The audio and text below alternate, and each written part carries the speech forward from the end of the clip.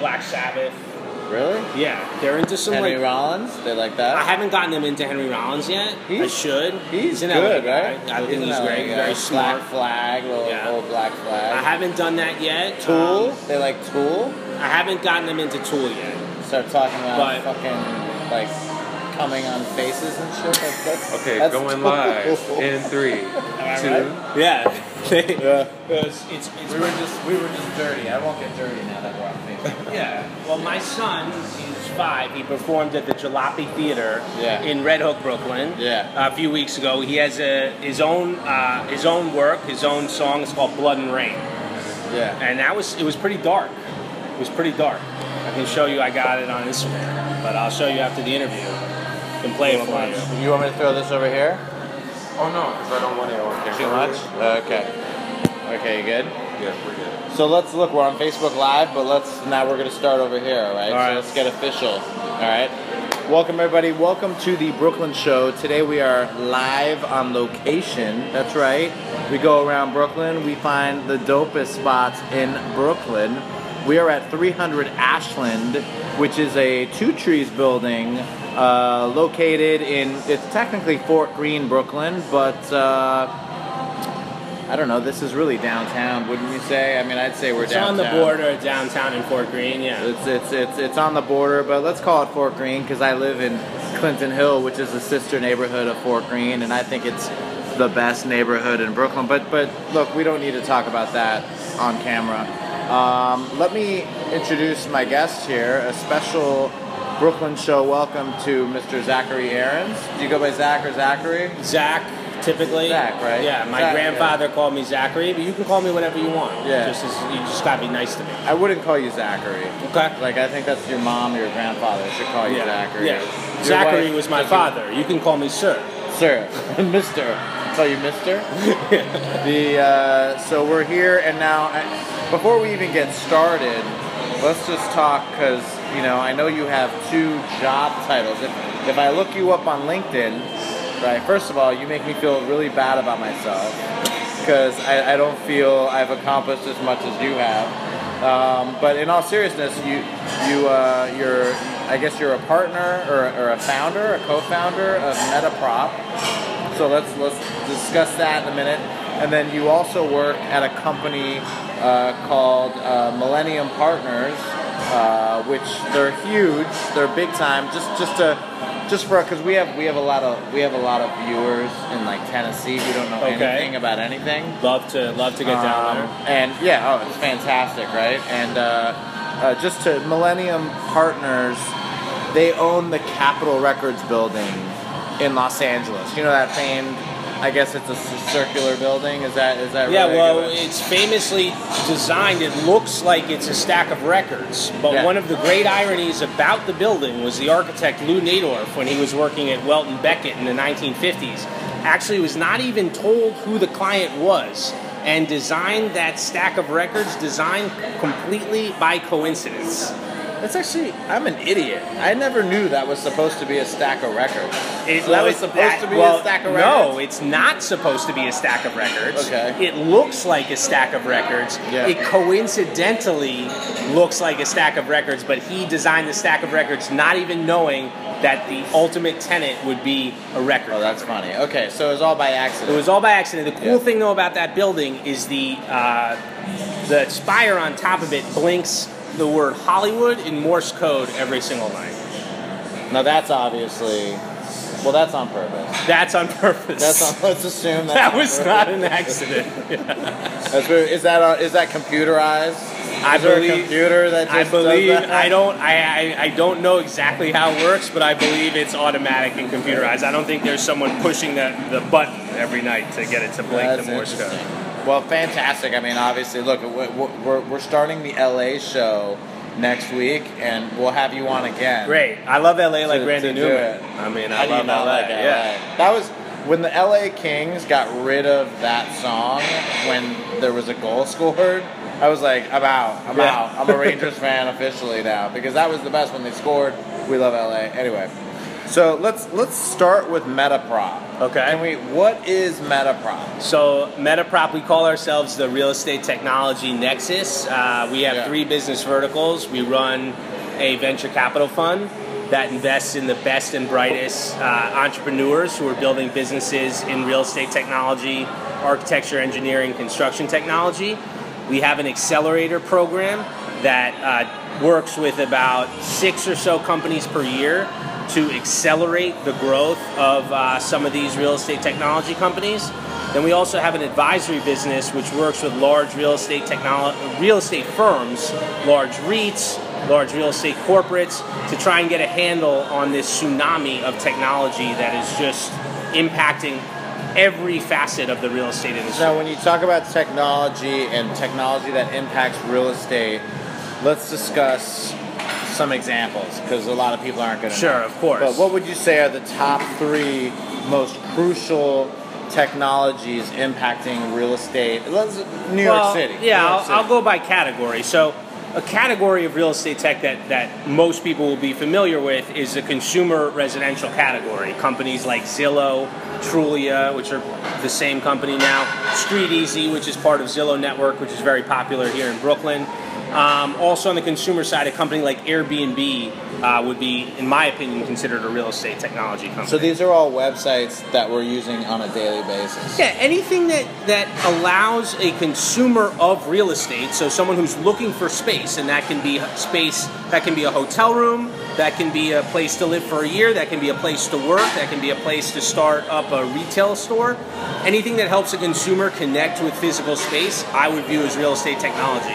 There's also a lot of technological solutions that are installed physically into buildings.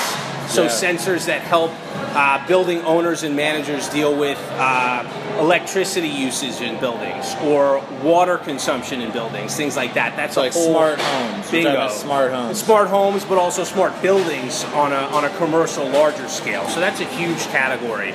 Then there's technology influencing other aspects of real estate, everywhere from mortgage lending to title insurance to appraisal. You can see technology disrupting pretty much every single part of the real estate value chain right now. Yeah. And what we're looking to do is diversify across asset types. So we like to back technology that helps people working in residential real estate, people working in commercial, hospitality, industrial, retail, parking. And then we also like to diversify by professional type. So we support entrepreneurs who are trying to help real estate brokers, real estate agents, title insurance people, landlords, facilities managers, whatever it is. So you invest in these companies? Yeah, we invest in these companies. So we're a venture capital fund. We raise money from institutions who are called our limited partners, and we operate as the general partner of the fund. And we try to invest as early as we possibly can in these businesses, and then we provide them strategic mentorship, advice, and introductions to help their business grow. It's fantastic. It's a lot of fun. I'm literally not smart enough to do something like that. Well, we'd love to take your money. You know? I mean, can I just give you my money and you'll make me rich? Yeah, I hope so. It takes a long time, though. That's the problem. It does take time. It takes time for these businesses to really find their footing. What are the 3 most, I guess, influential real estate websites in the past 2 years? That have just popped up in the past 2 years? Or not even popped up, but what are the 3 Ubers of real estate? So on the residential side, Zillow remains the 800-pound gorilla. They now have a $7 billion market cap. They continue to have a voracious appetite for acquisition. It blows me away. Not to cut you off. It blows me away because Zillow, for me as a residential real estate broker, I look at Zillow and I'm like, the reason why Zillow is so powerful is because they don't update their data. So when they're like, we have the number one, biggest data company out there, it's like, yeah, because you don't, when a house sells, you don't mark it as sold and get it off your website. It stays on the website for about a year, right? Even though it's sold and it's not even available, right? So for me, I look at it that way. Don't get me wrong, Mary Jane and Joe, who live in Nashville, right, are looking at Zillow and they're like, well, where else do I look for a home? Yes, right? they have really sort of cornered the market, and they're taking business from a lot of the local MLSs as well. Yeah. On the commercial side, the 800-pound gorilla remains CoStar. Yeah. CoStar has at this point a similar size market cap, $6-7 billion market cap. They still have the greatest collection of commercial data available, and they're still sort of the number one source for data in the commercial sector. Then on the hospitality side, Airbnb is the largest hospitality tech company in the world, arguably largest hospitality company period in the world without owning a single hotel room. So I would say those are the three pretty large. Then you also have... What about websites like Breather? So Breather is a very interesting company. I was actually the first investor in Breather back in 2012 when they were initially raising capital. Breather dovetails with a thesis we have, which is the fact that space is fundamentally an inefficient asset, meaning that traditionally in commercial real estate, you would sign a 10-year lease, be locked into 10 years in the same space. In residential, you sign typically a 1-year lease, right? Hotels, you sign typically a one-night lease. One night. I like to think about it like that. So we've always been believers at Metaprop that what was considered obvious in hotels, where you're signing a lease for one night, would infiltrate both the residential space as well as the commercial space. Yeah. And all types of real estate, the different use types would blur, and everything would become more fluid. So the Breather investment was part of that larger thesis about commercial real estate, the 10-year lease no longer working, and people working differently and requiring access to space on demand for 1 hour at a time, 1 day at a time, whatever it is. And we view it as a win-win for everybody. We think the landlord will make more money. We think the tenant will ultimately spend less money than they would on a traditional 10-year lease. And we think the customer will be much happier. So we're very bullish on Breather.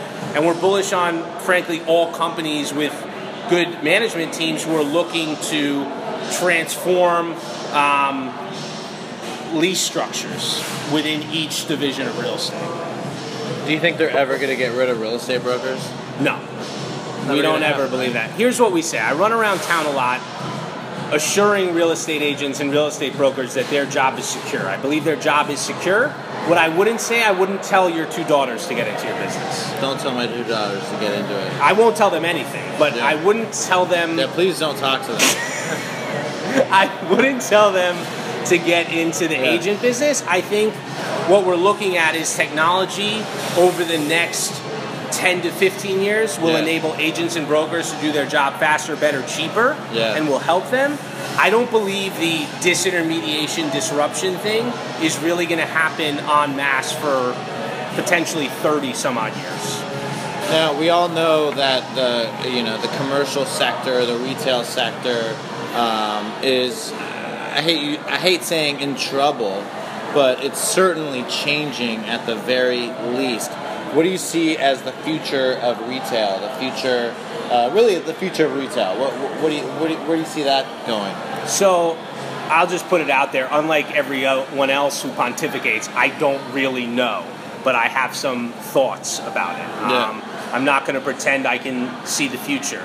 However, we've experienced a fundamental dislocation in the retail market, where the issue is the traditional dry goods apparel retailer who used to occupy space, whether it's high street or slightly off high street or mall retail, those tenants can no longer afford to pay the rents that landlords require to hit their return targets. So there's so much empty space because of that.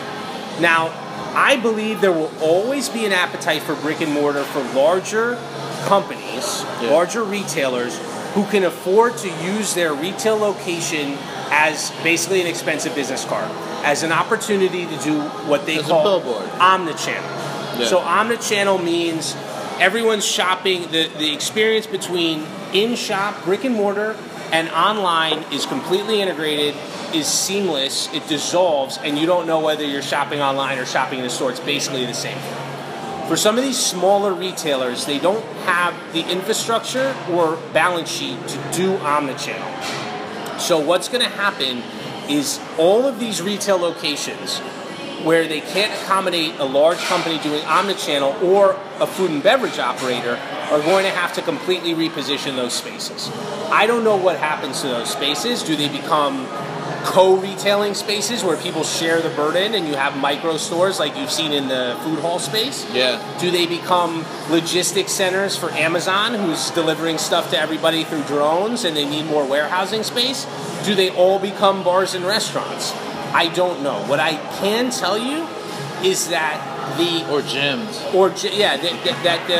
The old dry goods retailer that does not have an omnichannel presence and is just looking to make all their money in brick and mortar, that business is gone. It's gone. It is gone, and the sooner those companies realize it, and the sooner landlords realize it and stop chasing it, it will benefit everybody in the market, I think. Look, I think at the end of the day, too, if you know one thing, not just real estate, but just the world, right?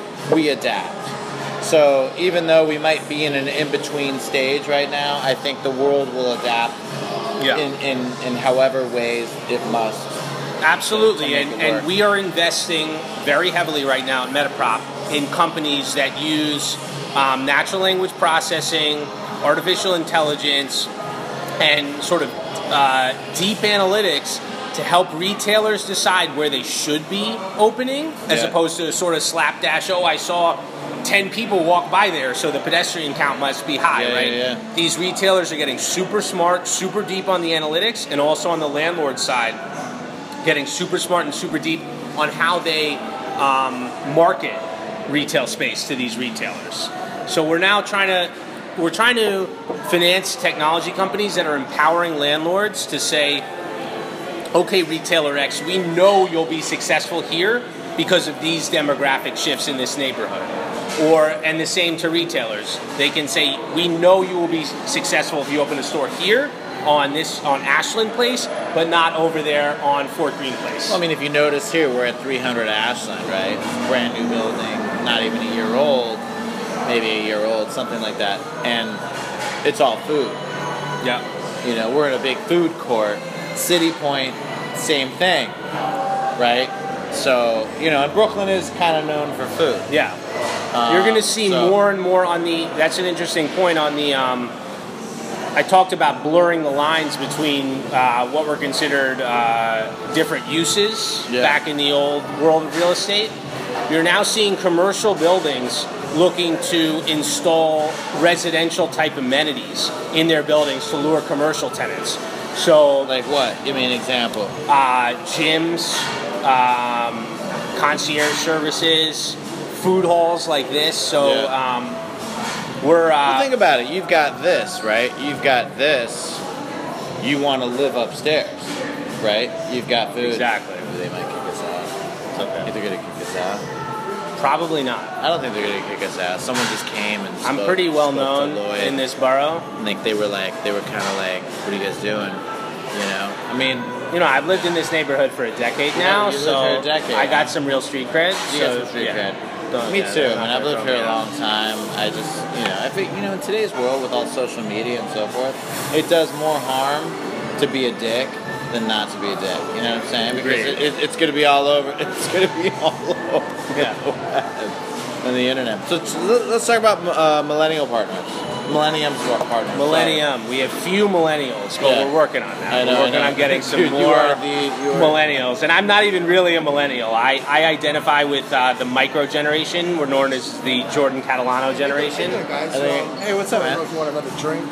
Just the menu just in case, all right? Okay, thank you so very much. Appreciate it. it. Thank you so much. That was kind of weird. So go. Tell me about Millennium. So Millennium, we're a large-scale mixed-use development firm. The company was founded in 1991 to develop the area around Lincoln Center. We're now celebrating, last year we celebrated our 25th anniversary, our Jubilee. We're active in America's key gateway cities, so we are developing most actively now in Boston. Boston. I was just there this weekend. Yeah, we got a lot of fun, interesting projects going on up there. But we own real estate in Boston, San Francisco, Los Angeles, DC, Chicago? Miami. Nothing ever in Chicago. Really? The That's type- not one of America's gateway cities. It's not technically a gateway city because it's not on a coast. But I do love it, and I love the food. And we've looked actually at stuff in Chicago. We actually put a bid on. I don't know if you saw, they were selling the Tribune Tower, which is an iconic trophy property, along with the development rights to the parking lot to the side of it. We were outbid, but we did put a bid on that site. It was won by a local developer. How do you get notified of these major trophy properties across the country? Like, how do you know the Tribune Tower is for sale? So, I'm on the email server for Eastdil and Cushman & Wakefield and JLL, the investment sales brokers. They just push it out. Yeah, similar way that you guys would push out a hot apartment that just came up for sale or lease. So you just get it, Yeah, you just get it, Yeah. We don't have a very active acquisitions department. We probably look at, 3 to 4 things a year, and we probably buy one thing every 5 years. Yeah, we're slow. Yeah, we're slow to buy because we do really large developments. But when you buy, it's a beast. When we buy, it's a beast, and it takes a huge amount of human capital and financial capital. What's the biggest thing you own? What's like the number one trophy property? The largest development we've ever done is a development we just completed in Boston. It's called Millennium Tower Boston. It's a 60-story residential condominium tower with retail at the base. Connected. Where in it's in Downtown Crossing, Boston. So the historic core, the center of Boston. And then we, in connection with that, both connection physically and also connection from a deal perspective, we renovated the old Filene's building. Filene's basement. So we turned that into an office building with retail at the base. We're very proud of that project. It was actually the last building the great Chicago architect Daniel Burnham ever designed. His most famous work in New York would be the Flatiron Building. It was the last thing he ever did in 1912. Yeah. And so it was we bought it, we renovated it, we restored it to its original grandeur, and we also brought retail back to that property. So a company called Primark, which is a very large Irish retailer, they selected the Burnham Building as their first ever United States location, and they're just knocking the cover off the ball at that location in Boston. So we're very, very proud of that project. So how do you now? Where are you bullish for the future? Where do you think 10 years from now? Where do we stand? Well, I'm bullish. So Millennium, we do a very specific type of development, and there's some cities that I am bullish on that probably would not be the best place for a Millennium development. Yeah. So I'll start with those. I'm very bullish on Pittsburgh. I don't think we would ever do a development in Pittsburgh, but if we were a different type of developer who maybe built multifamily housing or was renovating office buildings. Why Pittsburgh? So Pittsburgh's home to Carnegie Mellon. Yeah. Carnegie Mellon is the leading academic institution for self-driving car technology. If you believe in self-driving cars, which you'd have to be foolish Don't they not have to. self-driving cars in Pittsburgh? Yeah, because of Carnegie Mellon. They do though, right? Like, I'm actually going to Pittsburgh next week. Yeah, they have self-driving cars in Pittsburgh. They also have self-driving cars in Boston with a company called Autonomy. So if I Uber a car in Pittsburgh, might get a self-driving car. My understanding of how it works now is there's someone who's still sitting in the front seat making sure that everything's okay, but it is self-driving. So because of Carnegie Mellon's academic and intellectual prowess, here are the companies who have just opened offices in Pittsburgh. Google, Apple, Uber. Now, these employees need a place to work, they need a place to live, they need a place to eat and drink. So if I were more of an entrepreneurial type of developer, I would definitely be looking very intensely at Pittsburgh. And I have friends who've bought real estate there recently and are very excited about it. Really interesting. Yeah, so I'm very, very bullish on that. Wow, it's interesting how Pittsburgh's the first place you said. Like that was the first place. Well, I mean, I didn't want to say an obvious thing. I want to sound intelligent for your viewers. It blew me away. For Millennium, we're very happy doing stuff in Boston for the near future. Oh, that's fantastic. We found a great niche there. We have a great brand there. And so yeah, we would be happy to just sort of continue to develop in Boston. And you live in Brooklyn. I live in Brooklyn, yeah. Right. You have kids here in Brooklyn. Yes, I have two wonderful boys. This is your spot. Yeah. You're not going anywhere. We just renovated our house actually, and so I'm definitely not going anywhere for the next at least 25 years. Not going anywhere. So you are stuck. I'm stuck. Yeah. You are stuck in Brooklyn. I'm stuck here. Yeah. What's your favorite thing about Brooklyn? Oh, it's so hard to sort of single out one thing. What I would say, I grew up on the Upper West Side of Manhattan, and I loved growing up there, and I loved my experience. But I never woke up on a Saturday morning, went to a farmer's market, and knew everybody there. I wake up with my sons and my wife in Fort Greene. We go out to the park, we go to the farmer's market, we know people. It's a real community. It's a tight-knit community, but it's a community with all the amenities, all the benefits of New York City, the greatest city in the world, at your fingertips. Just subway stop away for wherever you want to go, but with a real small-town feel. And I don't know of too many other places on planet Earth where you can get something like that. I really don't. Where it's a big city, but it's really small. Yeah, so that's really what I love about living in Brooklyn and Fort Greene specifically. I mean, Fort Greene, what I love about Fort Greene is it remains dynamic. It continues to be a haven for artists and writers and actors and creative types. Has great restaurants and bars, and the park is a fantastic amenity. So Fort Greene Park. Fort Greene Park. Yeah. And we're not far from Prospect Park either. You go to Prospect Park. We go plenty to Prospect Park. We're about a mile and change. The horses. From ride the horses. You mean the carousel or the actual horses? The actual horses. I'm allergic to horses, so I haven't. But my sons love horses. They have not yet rode horses though in Prospect Park. But are we doing Price It Out? Are we doing Price It Out today? Yeah, if you want to. Do we have it? Yeah. Well, we got to do Price It Out. So we picked Price It Out's a game we play on the show. Amazing! I can't wait. So we pick two properties, and then you gotta pick which is most expensive. Oh, okay. But can I guess what the price is though? You could guess. Sure.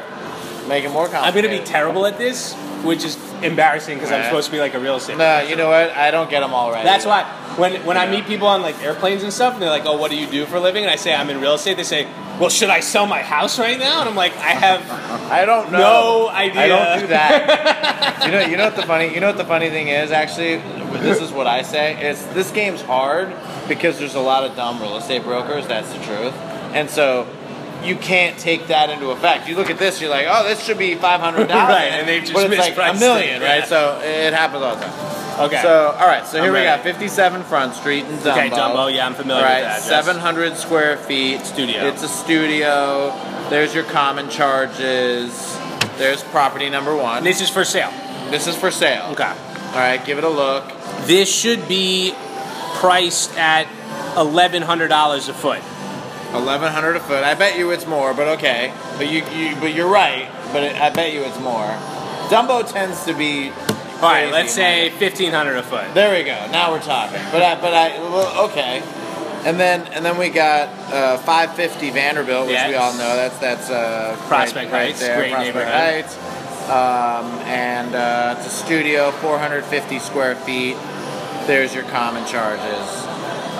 Right there, 450 square feet. This, I'm going to venture to say this is $1,000 a foot. You're going to say $1,000 a foot and $1,500 a foot. $1,500 a foot. All right, so let's whip it out. This one does have a garden, and this one has a roof deck. Nice. Which one do you think is more expensive? So I guess you think this one's definitely more expensive. 57 Front is more expensive. Even though I agree with you, the FF&E here is less nice than this one. FF&E? Furniture, fixtures, equipment. Seriously, right? All right, so 760 over here in Prospect Heights, and this one is 749. Look at that. God. I'm terrible. Look at that, right? See, you know what I'm saying? Yeah. It happens. Good thing I'm not on our sales and marketing team at Millennium, huh? Well, they don't let me anywhere near our sales offices. Look, you know what? when you look at it that way, you want to know. I'm gonna give you the Give cheat. me, yeah. I Ready want for to. the I want to cheat? learn from the master. Look at the common charges. The common Low. charges usually, whenever they're higher, like look, so this one's 477. Yeah, which is yeah. And the common charges over here were 576. Usually, the higher common charge is Lower the more price. expensive. More expensive. Yeah. All right, so here we go. 161 North 4th in Williamsburg. Yep. 790 Outside. square feet. Yep.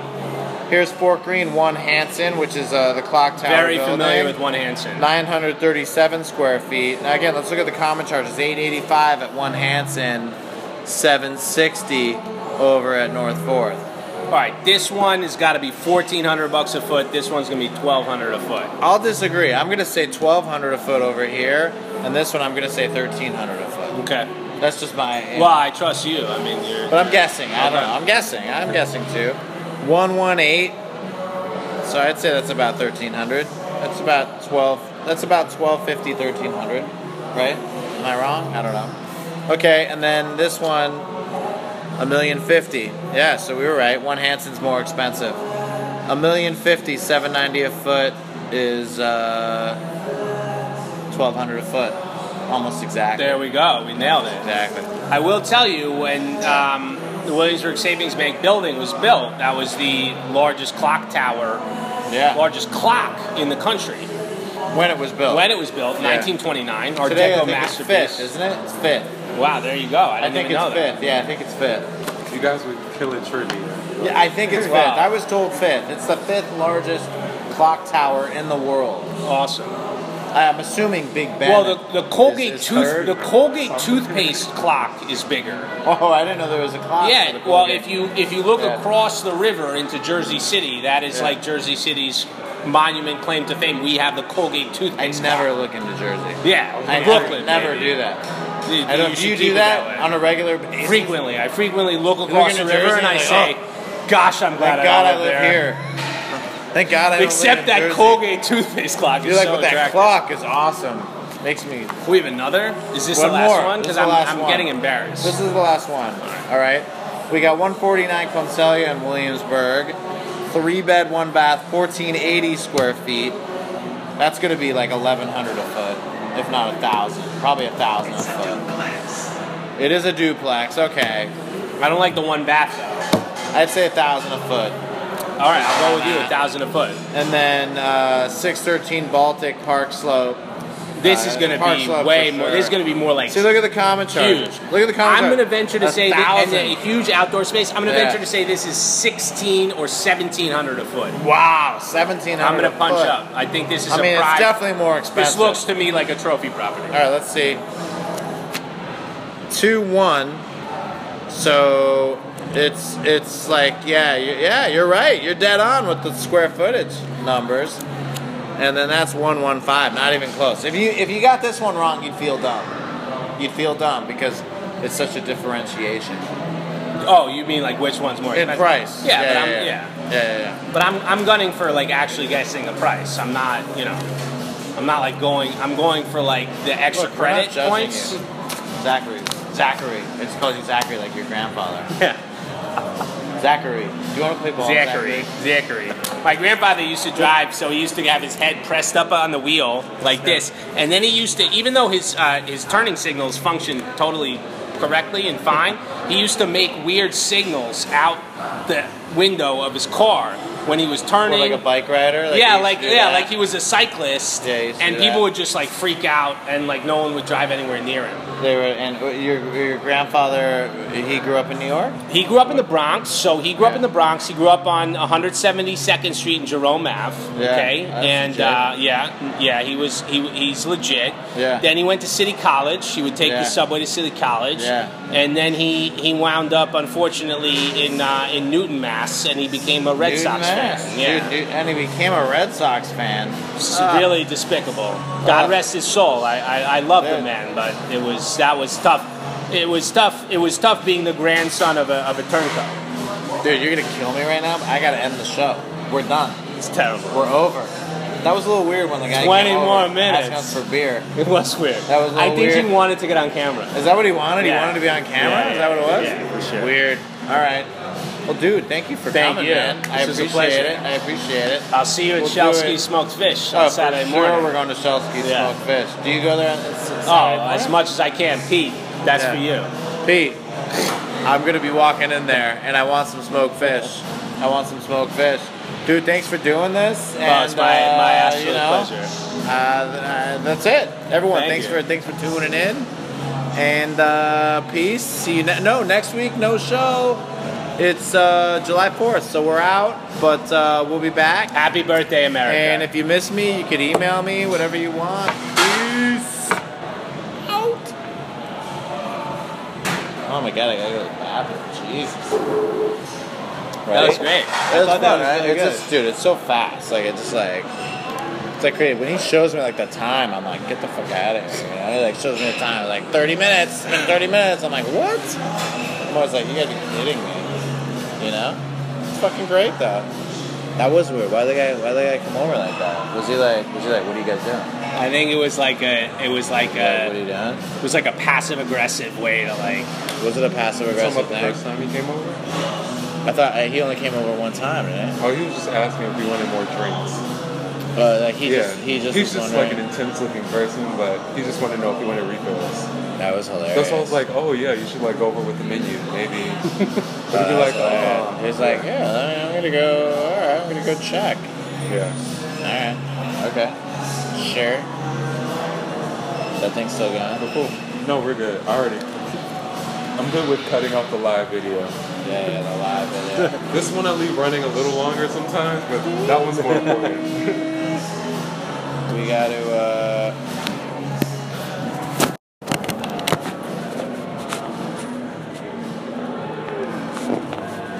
Thanks, man. 15 minutes for happy hour, guys. Thank you.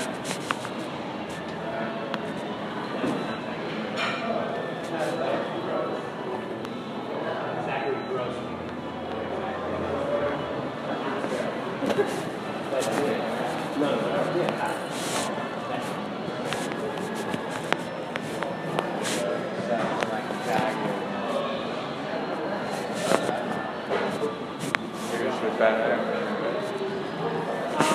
We got a place.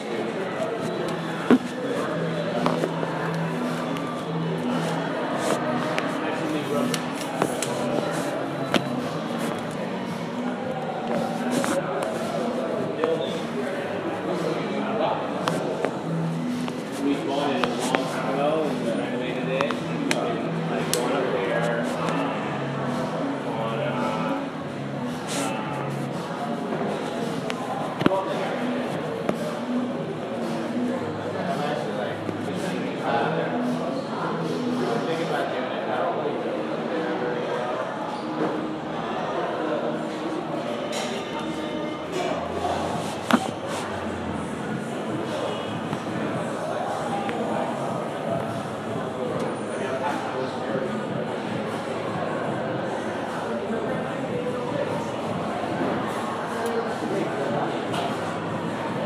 there's a lot of demand and there's not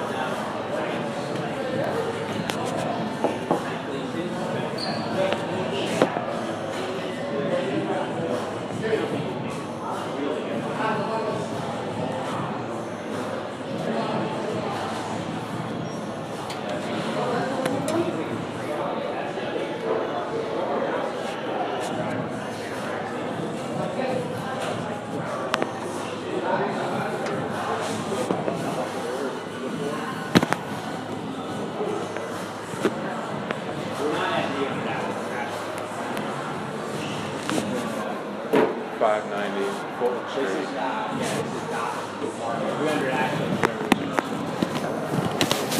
300 Ashland's the two trees development. That's down Ashland. This is lobby of it. no. This is Gotham. This is the Gotham property. So this is the Gotham Market. You can